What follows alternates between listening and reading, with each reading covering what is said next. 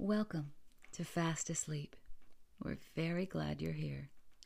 We are ready to do part 2 of a Daphne du Maurier tale, a twisting tale. More twists to come, so many more. If you haven't heard part 1, please, you know what to do. Go back and listen to it. All right. In part 1, you may have noticed, the characters of the twins. Yeah, they were not exactly portrayed in a flattering way. I hear you. It bugged me. Another time, interestingly enough, on this subject, Margaret Foster, Mr. Maurier's biographer, discovered through some correspondence that Daphne thought of herself as two completely separate people. One was the loving wife and mother, but the other, a hidden personality, she called a male lover, telling us that he was full of energy. And this was thought to be the energy behind all of her writings.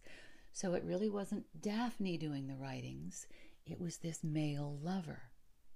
And listen, despite all this, she denied any bisexuality.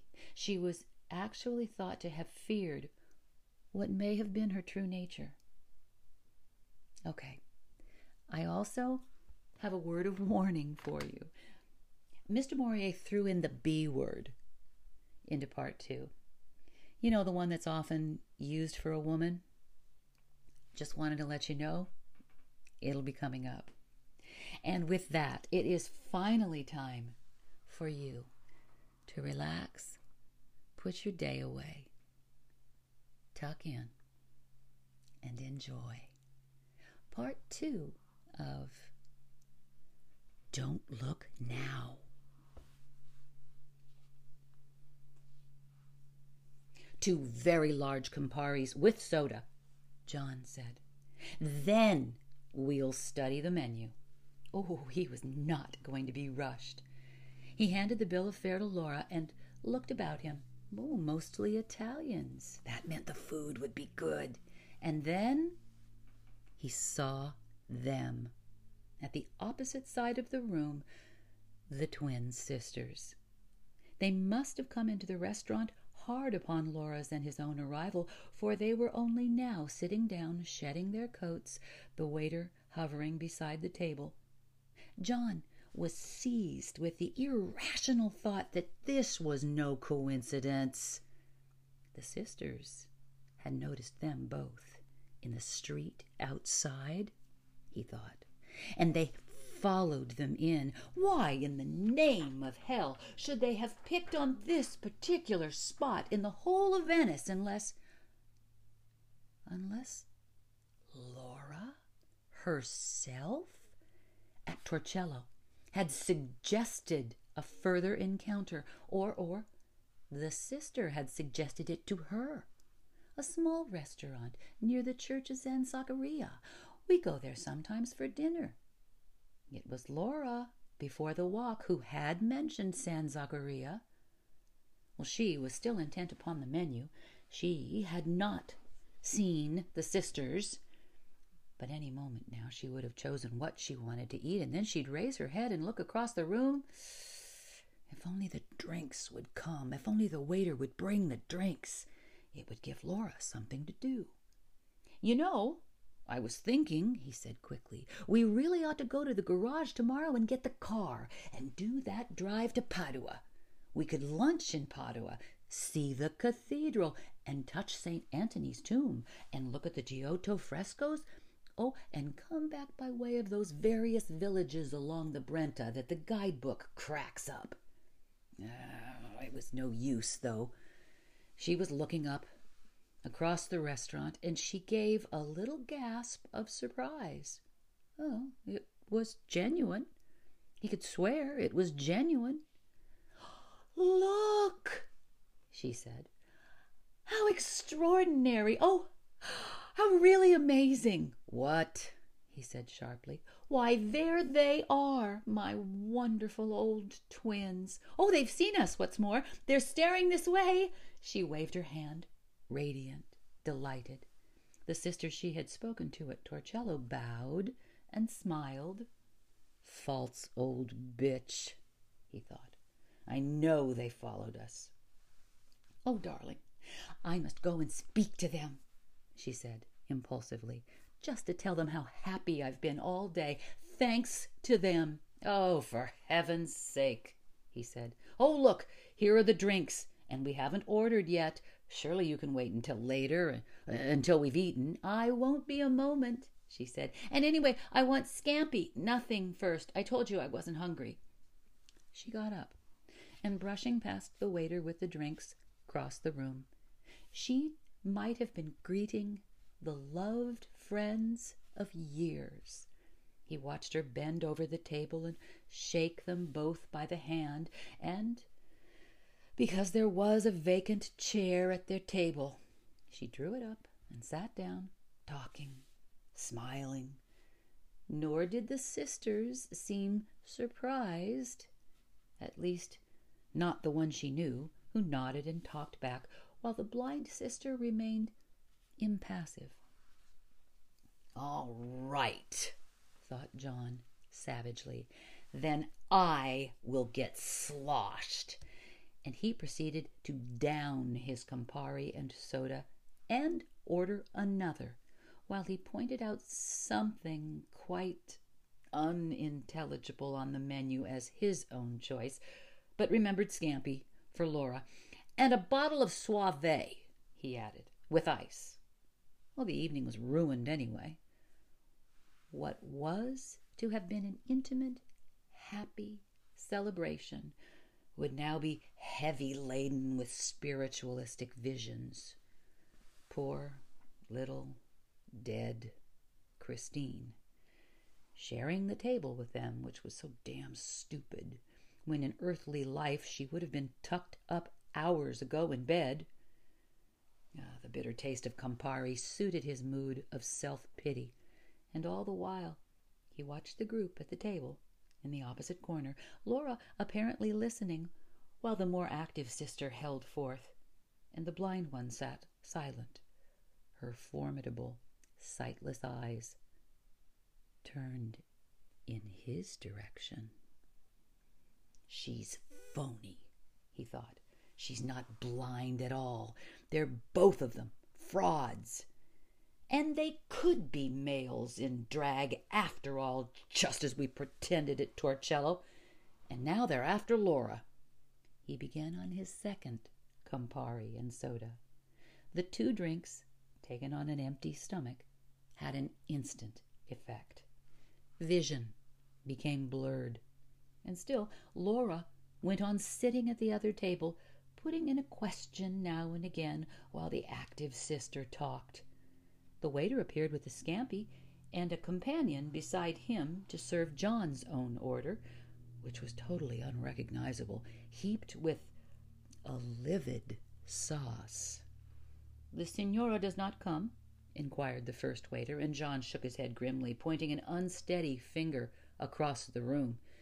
"Tell the signora," he said carefully, "her scampi will get cold." He stared down at the offering placed before him and prodded it delicately with a fork. The pallid sauce dissolved, revealing two enormous slices, rounds, of what appeared to be boiled pork, bedecked with garlic. He forked a portion to his mouth and chewed, and yes, it was pork, steamy, rich, the spicy sauce having turned it curiously sweet. He laid down his fork, pushing the plate away, and became aware of Laura returning across the room and sitting beside him. She did not say anything, which was just as well, he thought, because he was too near nausea to answer. And it wasn't just the drink. but reaction from the whole nightmare day. She began to eat her scampi, still not uttering. She did not seem to notice he was not eating. The waiter, hovering at his elbow, anxious, seemed aware that John's choice was somehow an error, and discreetly removed the plate.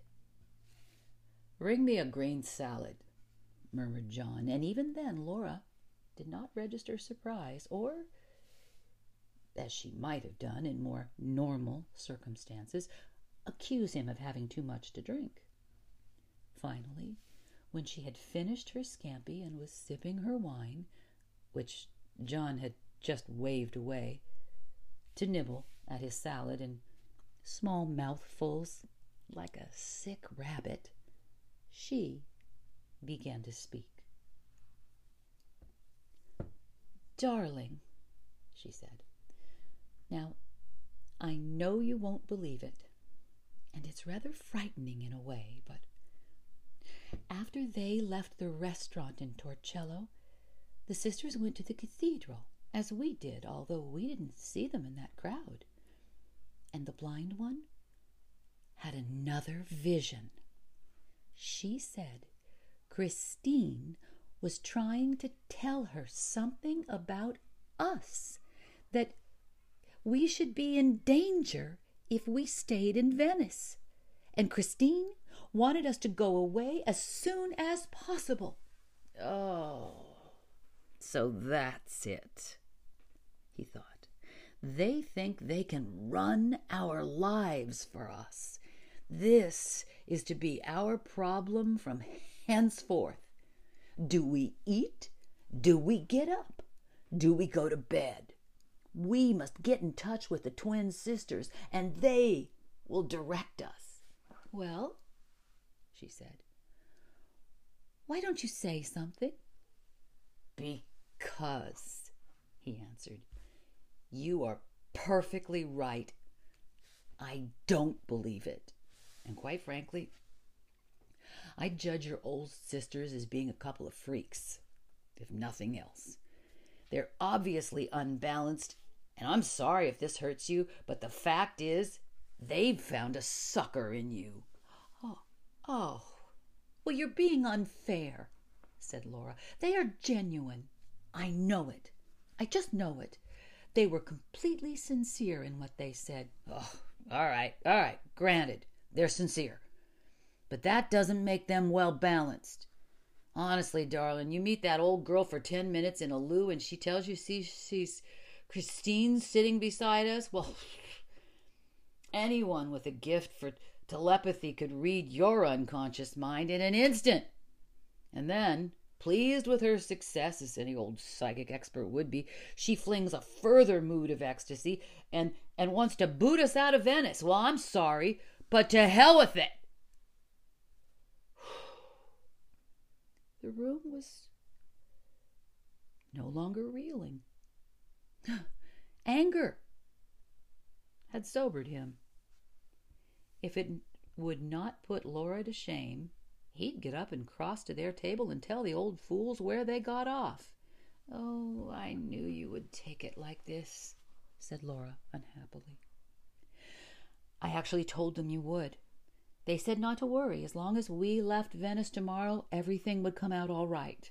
"Oh, for God's sake," said John. He changed his mind and poured himself a glass of wine. "After all," Laura went on, "we really have seen the cream of Venice. I don't mind going somewhere else, and if we stayed, I know it sounds silly, but I should have a nasty, nagging sort of feeling inside of me, and I should keep thinking of darling Christine being unhappy and trying to tell us to go." "Right," said John, with ominous calm. "That settles it. Go we will. I suggest we clear off to the hotel straight away and warn the reception we're leaving in the morning. Have you had enough to eat?" "Oh, dear," sighed Laura. "Don't take it like that. Look, why not come over and meet them, and then they can explain about the vision to you? Perhaps you would take it seriously then, especially as you are the one it most concerns. Yes, Christine is more worried over you than me. And the extraordinary thing is that the blind sister says you're psychic, and you don't even know it. You are somehow in rapport with the unknown. And I'm not. Oh, well, that's final, said John. I'm psychic, am I? Fine. My psychic intuition tells me to get out of this restaurant right now, at once, and we can decide what we do about leaving Venice when we're back at the hotel. He signaled to the waiter for the bill, and they waited for it, not speaking to each other.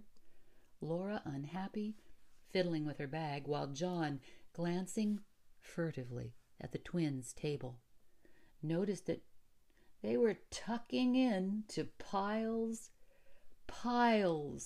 of spaghetti, piled high on their plates, in a very unpsychic fashion. The bill disposed of, John pushed back his chair. Right. Are you ready? He asked. I'm going to say goodbye to them first, said Laura, her mouth set sulkily, reminding him instantly, with a pang, of their poor lost child. Just as you like, he replied, and walked ahead of her out of the restaurant without a backward glance. The soft humidity of the evening, so pleasant to walk about in earlier, had turned to rain. The strolling tourists had melted away. One or two people hurried by under umbrellas. This is what the inhabitants who live here see, he thought. This is the true life. Empty streets by night, the dank stillness of a stagnant canal beneath shuttered houses. The rest, it's just a bright facade put on for show, glittering by sunlight. Laura joined him, and they walked away together in silence, and emerging presently behind the ducal palace, came out into the Piazza San Marco. Oh, the rain was heavy now, and they sought shelter with the few remaining stragglers under the colonnades. The orchestras had packed up for the evening. The tables were bare. Chairs had been turned upside down. The experts are right, he thought. Venice is sinking. The whole city is slowly dying. One day, the tourists will travel here by boat to peer down into the waters, and they'll see pillars and columns and marble. Far, far beneath them, slime and mud uncovering for brief moments a lost underworld of stone. Their heels made a ringing sound on the pavement, and the rain splashed from the gutterings above. A fine ending to an evening that had started with brave hope, with innocence. When they came to their hotel, Laura made straight for the lift, and John turned to the desk to ask the night porter for the key. The man handed him a telegram at the same time. John stared at it a moment. Laura was already in the lift. Then he opened the envelope and read the message. It was from the headmaster of Johnny's preparatory school. Johnny, under observation. Suspected appendicitis in city hospital here. No cause for alarm, but surgeon thought wise advise you. Charles Hill. He read the message twice, then walked slowly towards the lift where Laura was waiting for him. He gave her the telegram. This came when we were out, he said. Not awfully good news. He pressed the lift button as she read the telegram. The lift stopped at the second floor, and they got out. Well, this decides it, doesn't it?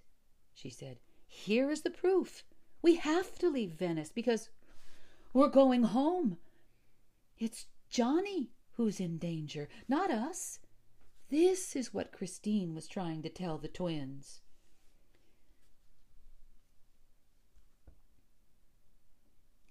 The first thing John did the following morning was to put a call through to the headmaster at the preparatory school, and then he gave notice of their departure to the reception manager, and they packed while they waited for the call. Neither of them referred to the events of the preceding day. It was not necessary. John knew the arrival of the telegram and the foreboding of danger from the sisters was coincidence, nothing more. But it was pointless to start an argument about it. Laura was convinced otherwise, but intuitively she knew it was best to keep her feelings to herself. During breakfast, they discussed ways and means of getting home. It should be possible to get themselves and the car onto the special car train that ran from Milan through Calais, since it was early in the season. In any event, the headmaster had said there was no urgency. The call from England came while John was in the bathroom. Laura answered it. He came into the bedroom a few minutes later. She was still speaking, but he could tell from the expression in her eyes that she was anxious. "It's Mrs. Hill," she said. "Mr. Hill is in class.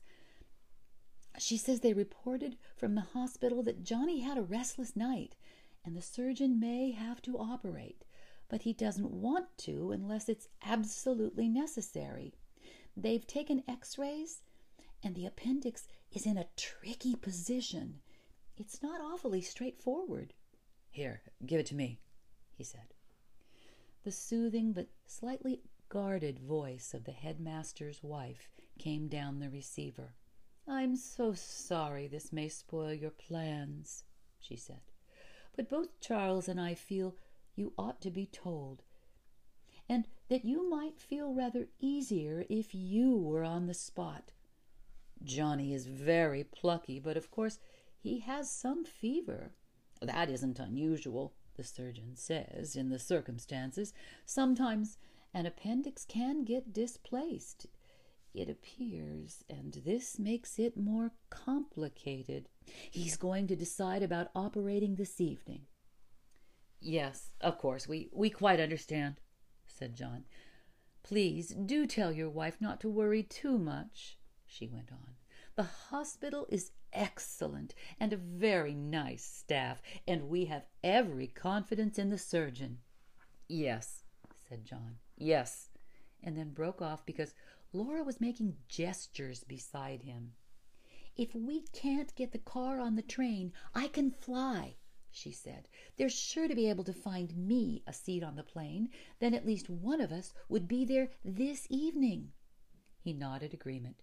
"Thank you so much, Mrs. Hill," he said. "We'll manage to get back all right, and yes, I'm sure Johnny is in good hands. Thank your husband for us.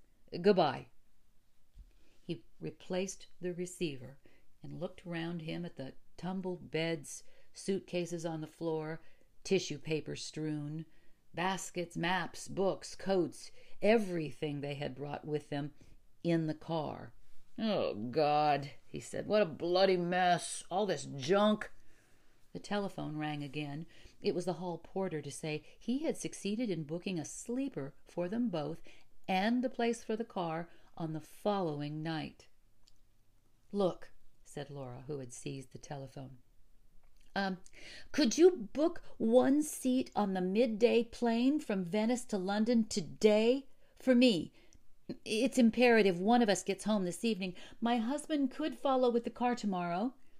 "Here, hang on," interrupted John. "No need for panic stations. Hey, surely 24 hours wouldn't make all that difference." Anxiety had drained the color from her face. She turned to him, distraught. "It mightn't to you, but it does to me," she said. "I've lost one child, and I'm not going to lose another."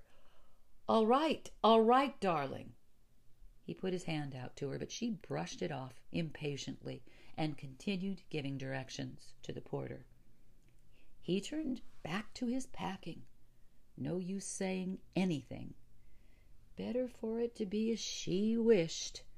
They could, of course, both go by air, and then when all was well and Johnny better, he could come back and fetch the car, driving home through France as they had come. Rather a sweat, though, and a hell of an expense. Bad enough Laura going by air, and himself with the car on the train from Milan.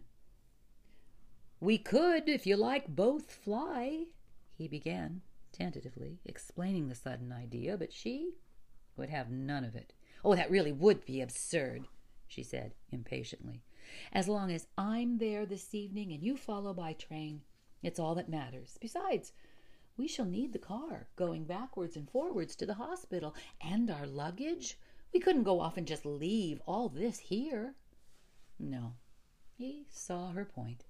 A silly idea. It was only, well, he was worried about Johnny, just as worried as she was, though he wasn't going to say so. "I'm going downstairs to stand over the porter," said Laura.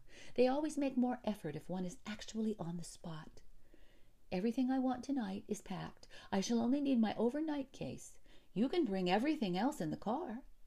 She hadn't been out of the bedroom 5 minutes before the telephone rang, and it was Laura.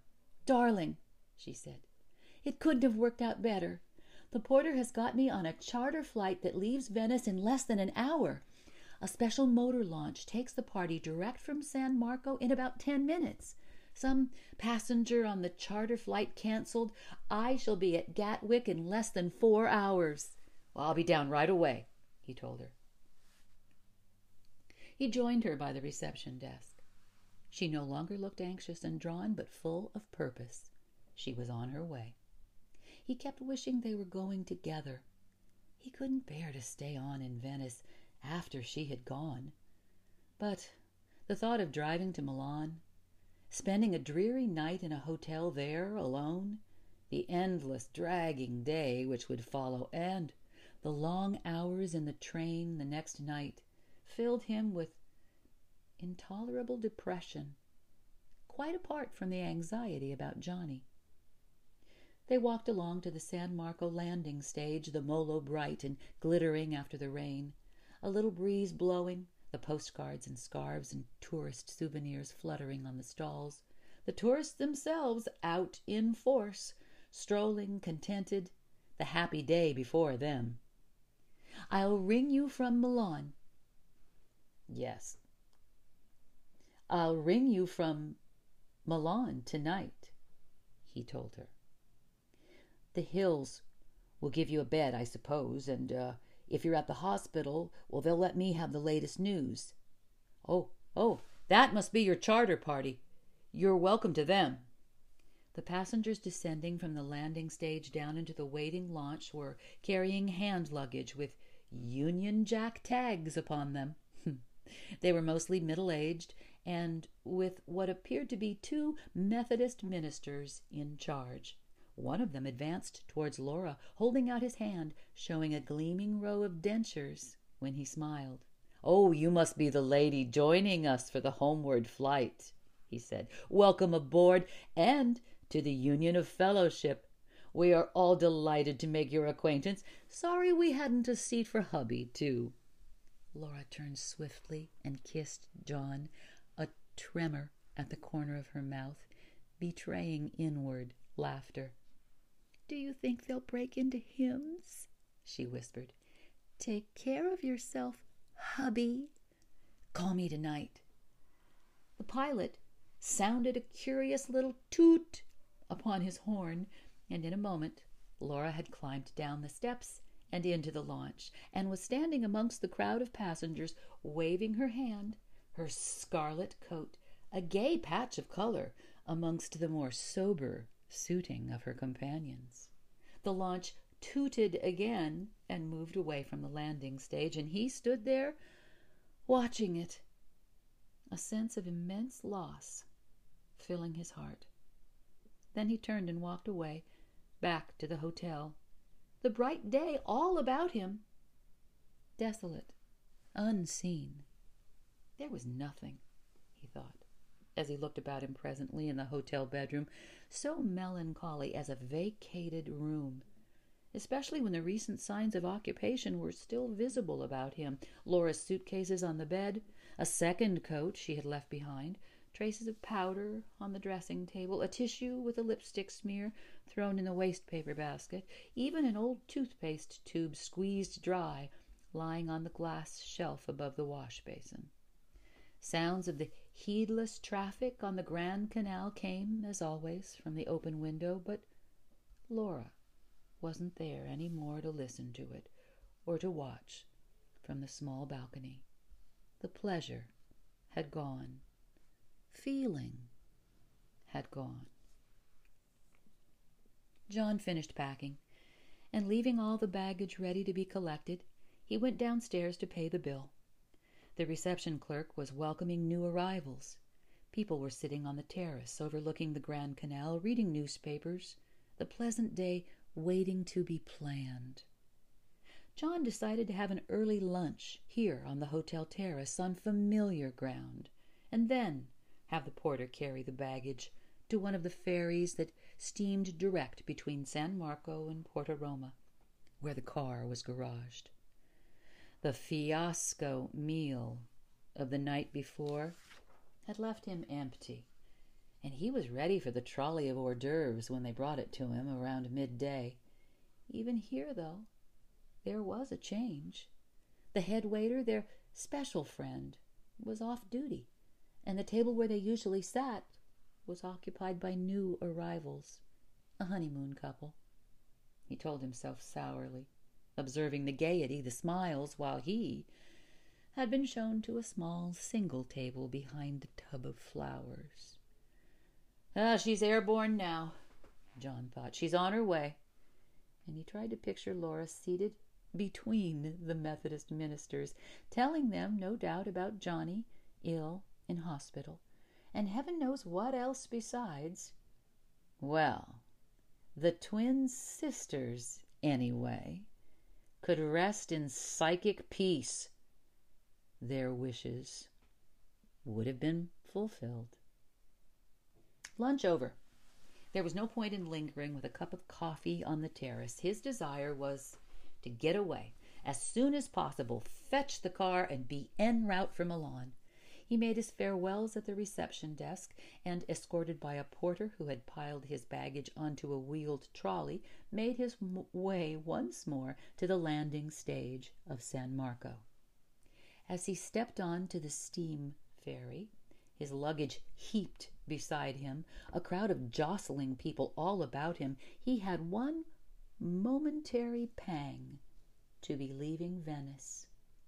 When, if ever, he wondered, when would they come again? Next year? In 3 years?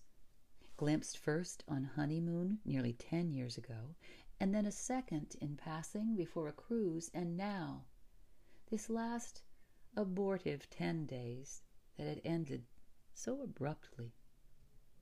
The water glittered in the sunshine, buildings shone, tourists in dark glasses paraded up and down the rapidly receding Molo. Already the terrace of their hotel was out of sight as the ferry churned its way up the Grand Canal. So many impressions to seize and hold. Familiar loved facades, balconies, windows, water lapping the cellar steps of decaying palaces. Oh, the little red house where D'Annunzio lived, and with its garden, our house, Laura called it, pretending it was theirs. And too soon the ferry would be turning left on the direct route to the Piazzale Roma.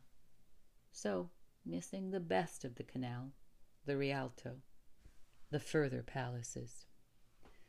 Another ferry was heading downstream to pass them, filled with passengers, and for a brief, foolish moment, he wished he could change places, be amongst the happy tourists bound for Venice.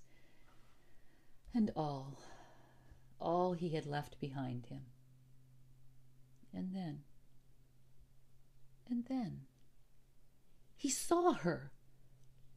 Laura, in her scarlet coat, the twin sisters by her side, the active sister with her hand on Laura's arm, talking earnestly, and Laura herself, her hair blowing in the wind, gesticulating, and on her face a look of distress. He stared, astounded, too astonished to shout, to wave. Well, anyway, they never would have heard or seen him, for his own ferry had already passed and was heading in the opposite direction. What the hell had happened? Well, there must have been a hold-up with the charter flight, and it had never taken off. But in that case, why had Laura not telephoned him at the hotel? And what were those damned sisters doing? Had she run into them at the airport? Was it a coincidence? And why did she look so anxious? He could think of no explanation. Perhaps the flight had been canceled. Laura, of course, would go straight to the hotel, expecting to find him there, intending, doubtless, to drive with him, after all, to Milan and take the train the following night. Oh, what a blasted mix-up. Well, the only thing to do was to telephone the hotel immediately when his ferry reached the Piazzale Roma and tell her to wait. He would return and fetch her. And as for the damned interfering sisters, they could get stuffed. The usual stampede ensued when the ferry arrived at the landing stage. He had to find a porter to collect his baggage and then wait while he discovered a telephone. The fiddling with change, the hunt for the number, delayed him still more. He succeeded at last in getting through, and luckily the reception clerk he knew was still at the desk. "Look, there's been some frightful muddle," he began, and explained how Laura was even now on her way back to the hotel. He had seen her with two friends on one of the ferry services. Would the reception clerk explain and tell her to wait? He would be back by the next available service to collect her. "In any event, detain her," he said. "I'll be as quick as I can." The reception clerk understood perfectly, and John rang off. Oh, thank heaven, Laura hadn't turned up before he had put through his call, or they would have told her he was on his way to Milan. The porter was still waiting with the baggage, and it seemed, simplest to walk with him to the garage, hand everything over to the chap in charge of the office there, and ask him to keep it for an hour, when he would be returning with his wife to pick up the car. And then he went back to the landing station to await the next ferry to Venice. The minutes dragged, and he kept wondering all the time what had gone wrong at the airport, and why in heaven's name hadn't Laura telephoned? No use conjecturing. She would tell him the whole story at the hotel. One thing was certain. He would not allow Laura and himself to be saddled with the sisters and become involved with their affairs. He could imagine Laura saying that they also had missed a flight, and could they have a lift to Milan? Finally, the ferry chugged alongside the landing stage, and he stepped aboard. What an anticlimax, thrashing back past the familiar sights to which he had bidden a nostalgic farewell such a short while ago. He didn't even look about him this time. He was so intent on reaching his destination. In San Marco, there were more people than ever. The afternoon crowds walking shoulder to shoulder, every one of them on pleasure bent. He came to the hotel and pushed his way through the swing door, expecting to see Laura and possibly the sisters waiting in the lounge to the left of the entrance. She was not there. He went to the desk. The reception clerk he had spoken to on the telephone was standing there talking to the manager. "Has my wife arrived?" John asked. "Oh, no, sir, not yet." "What an extraordinary thing. Are you sure?" "Oh, absolutely certain, sir. I have been here ever since you telephoned to me at 1:45. I have not left the desk." "Well, I just don't understand it." "She was on one of those vaporettos, passing by the Accademia. She would have landed at San Marco about 5 minutes later and come right here." The clerk seemed nonplussed. "I don't know what to say. The Signora was with her friends, did you say?" "Well, yeah, they're acquaintances, 2 ladies we met at Torcello yesterday. I was astonished to see her with them on the Vaporetto, and of course I assumed that the flight had been canceled, and she had somehow met up with them at the airport and decided to return here with them to catch me before I left. Oh, hell, what was Laura doing? It was after 3, a matter of moments from San Marco landing stage to the hotel. Well, perhaps the Signora went with her friends to their hotel instead. Do you know where they are staying?" "No," said John. "I haven't the slightest idea. What's more, I don't even know the names of those 2 ladies. They were sisters, twins, in fact. Looked exactly alike. But anyway, why go to their hotel and not here?" The door swung open, but it wasn't Laura. 2 people staying in the hotel. The manager broke into the conversation. "Well, I tell you what I will do," he said. "I will telephone the airport and check about the flight. Then at least we'll get somewhere." He smiled apologetically. It was not usual for arrangements to go wrong. "Yes, you do that," said John. "We may as well know what happened there." He lit a cigarette and began to pace up and down the entrance hall. What a bloody mix-up, and how unlike Laura, who knew he'd be setting off for Milan directly after lunch. Indeed, for all she knew, he might have gone before. But surely in that case she would have telephoned at once on arrival at the airport. Had the flight been canceled? The manager was telephoning. He had to be put through on some other line, and his Italian was too rapid for John to follow the conversation. Finally, he replaced the receiver. "It is more mysterious than ever, sir," he said. "The charter flight, it was not delayed. It took off on schedule with a full complement of passengers. As far as they could tell me, there was no hitch. The Signora must have simply changed her mind." His smile was more apologetic than ever. "Changed her mind?" John repeated. "But why on earth should she do that?"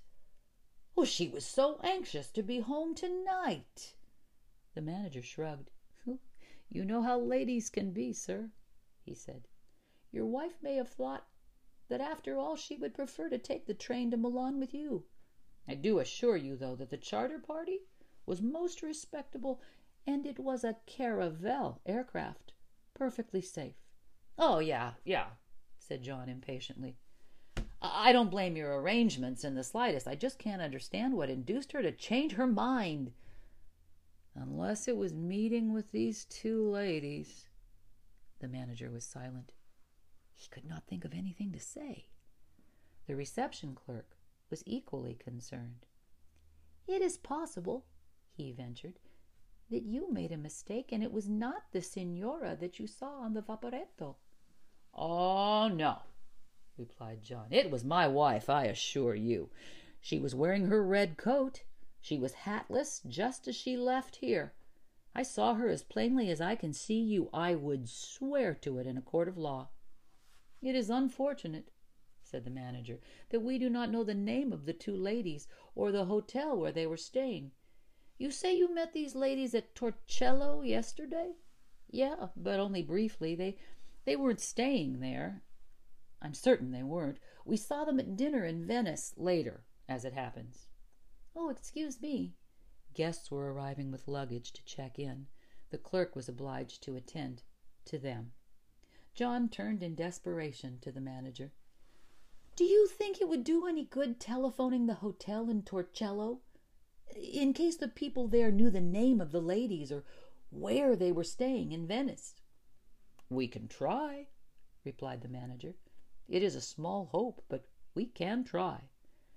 John resumed his anxious pacing, all the while watching the swing door, hoping, praying, that he would catch sight of the red coat and Laura would enter. Once again, there followed what seemed an interminable telephone conversation between the manager and someone at the hotel in Torcello. "Tell them 2 sisters," said John, "2 elderly ladies, dressed in gray, both exactly alike. One lady was blind," he added. The manager nodded. He was obviously giving a detailed description, yet when he hung up, he shook his head. "The manager at Torcello says he remembers the 2 ladies well," he told John, "but they were only there for lunch, and he never learnt their names." "Well, that's that. There's nothing to do but wait." John lit his 3rd cigarette and went out on the terrace to resume his pacing there. He stared out across the canal, searching the heads of the people on passing steamers, motor boats, even drifting gondolas. The minutes ticked by on his watch, and there was no sign of Laura. A terrible foreboding nagged at him that somehow this was prearranged, that Laura had never intended to catch the aircraft, that last night in the restaurant she had made an assignation with the sisters. "Oh, God," he thought. "Oh, that's impossible. I'm becoming paranoid, yet why? Why? No more likely than the encounter at the airport was fortuitous, and for some incredible reason, they had persuaded Laura not to board the aircraft. Maybe even prevented her from doing so, trotting out one of their psychic visions that the aircraft would crash, that she must return with them to Venice. And Laura, in her sensitive state, felt they must be right, swallowed it all without question. But granted all these possibilities, why had she not come to the hotel? What was she doing? 4 o'clock. 4:30. The sun no longer dappling the water. He went back to the reception desk. I just can't hang around," he said. "Even if she does turn up, we shall never make Milan this evening. I might see her walking with these ladies in the Piazza San Marco, anywhere. If she arrives while I'm out, will you explain?" The clerk was full of concern. "Oh, indeed, yes," he said. "It is very worrying for you, sir. Would it perhaps be more prudent if we booked you in here tonight?" John gestured helplessly. "Perhaps, yes. I don't know. Maybe." He went out of the swing door and began to walk towards the Piazza San Marco. He looked into every shop up and down the colonnades, crossed the piazza a dozen times, threaded his way between the tables in front of Florian's, in front of Quadri's, knowing that Laura's red coat and the distinctive appearance of the twin sisters could easily be spotted, even amongst this milling crowd, but there was no sign of them. He joined the crowd of shoppers in the Merceria, shoulder to shoulder with idlers, thrusters, window-gazers, knowing instinctively that it was useless. They wouldn't be here. Why should Laura have deliberately missed her flight to return to Venice for such a purpose? And even if she had done so for some reason beyond his imagining, she would surely have come first to the hotel to find him. The only thing left to him was to try to track down the sisters. Their hotel. It could be anywhere amongst the hundreds of hotels and pensions scattered through Venice, or even across the other side at the Zattere, or further again on the Giudecca. These last possibilities seemed remote. More likely they were staying in a small hotel or pension somewhere near San Zaccaria, handy to the restaurant where they had dined last night. The blind one would surely not go far afield in the evening. He had been a fool not to have thought of this before, and he turned back and walked quickly away from the brightly lighted shopping district toward the narrower, more cramped quarter where they had dined last evening. He found the restaurant without difficulty, but they were not yet open for dinner, and the waiter preparing tables was not the one who had served them. John asked to see the padrone, and the waiter disappeared to the back regions, returning after a moment or two with the somewhat disheveled-looking proprietor in shirt sleeves, caught in a slack moment, not in full tenue. "I had dinner here last night," John explained. "There were 2 ladies sitting at that table there in the corner." He pointed to it. "Oh, you wish to book that table for this evening?" asked the proprietor. "No," said John. "No, there were 2 ladies there last night, 2 sisters, due sorelle, twins, gemelle. Oh, what was the right word for twins? Do you remember 2 ladies sorelle, vecchi?" "Ah," said the man. "Si, signor. La povera signorina." He put his hands to his eyes to feign blindness. "Yes, I remember. Do you know their names?" asked John. "Do you know where they're staying? I am very anxious to trace them." The proprietor spread out his hands in a gesture of regret. "I am very sorry, signor. I do not know the names of the signorini. They have been here once, twice, perhaps, for dinner. They do not say where they were staying. Perhaps if you come again tonight, they might be here. Would you like to book a table?" He pointed around, suggesting a whole choice of tables that might appeal to a prospective diner, but John shook his head. "Thank you, no. I may be dining elsewhere. I am sorry to have troubled you. If the signorine should come—" He paused. "Possibly I may return later," he added. "I'm not sure." The proprietor bowed and walked with him to the entrance. "In Venice the whole world meets," he said, smiling. "It is possible the signor will find his friends tonight. Arrivederci, signore." "Friends?" John walked out into the street. "More likely, kidnappers." Anxiety had turned to fear, to panic. Something had gone terribly wrong. Those women had got hold of Laura, played upon her suggestibility, induced her to go with them, either to their hotel or elsewhere. Should he find the consulate? Oh, where was it? What would he say when he got there? He began walking without purpose, finding himself as they had done the night before, in streets he did not know. And suddenly he came upon a tall building with the word Questura above it. "Oh, this is it," he thought. "Well, I don't care. Something has happened. I'm going inside." There were a number of police in uniform coming and going.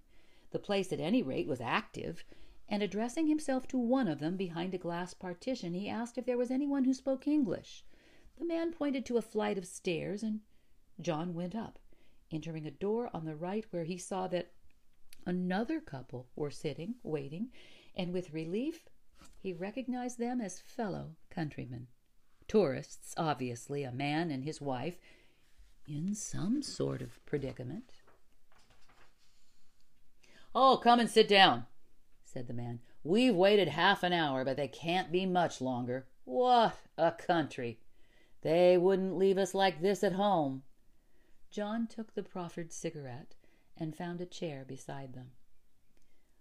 "Oh, what's your trouble?" he asked. "My wife had her handbag pinched in one of those shops in the Merceria," said the man.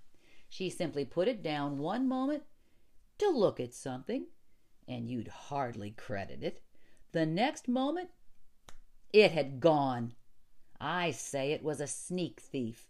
She insists it was the girl behind the counter. Who's to say? These eye ties are all alike. Anyway, I'm certain we shan't get it back. What have you lost? Suitcase stolen, John lied rapidly. Had some important papers in it. How could he say he had lost his wife? He couldn't even begin. The man nodded in sympathy. As I said, these eye ties are all alike. Old Musso knew how to deal with them. Too many communists around these days. Now the trouble is, they're not going to bother with our troubles. Not with this murderer at large. They're all out looking for him. Murderer? What murderer? Asked John.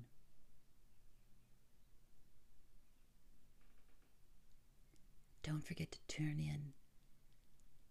in for part 3, the conclusion.